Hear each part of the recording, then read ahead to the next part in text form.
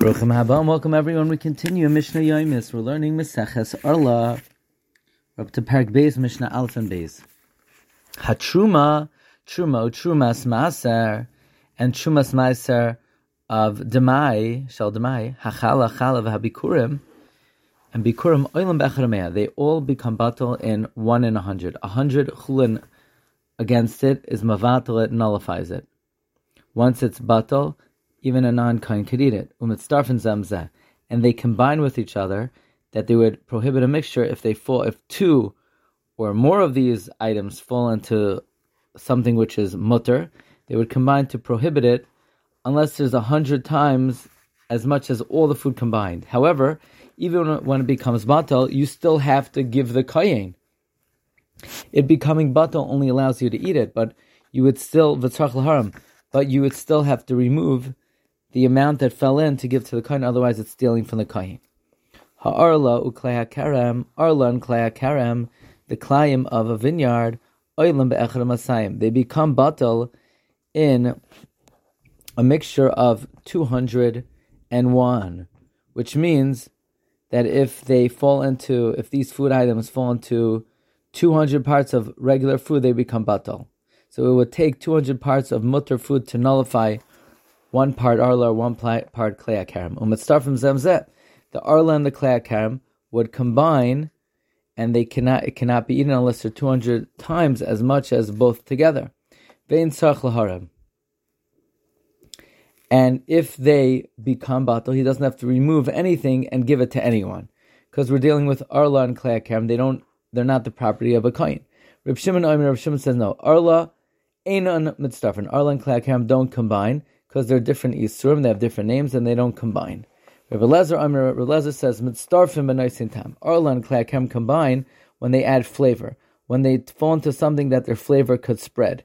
So, in other words, in something which is wet, say wine of arla and klei ha'karem fall into water, or arla fruit or klei ha'karem fall into something which is being cooked. Since it's b'noisin tam, they could join together.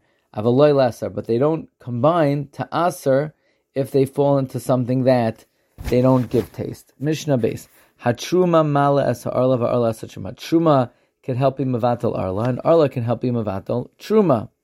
How is that? Truma could join with chulin to make 201 to mavatal arla, and arla can join with chulin to make it 100 to 1 to mavatal the truma.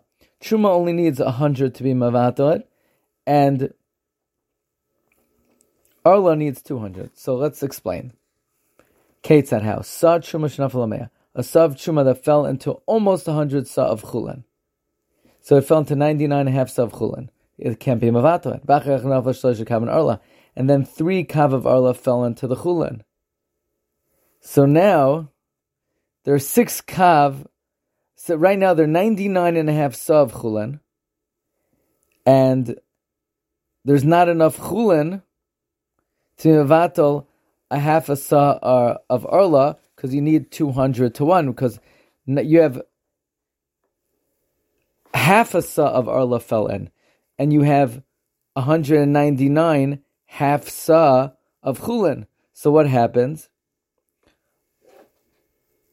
It's a sa of truma that fell into 100.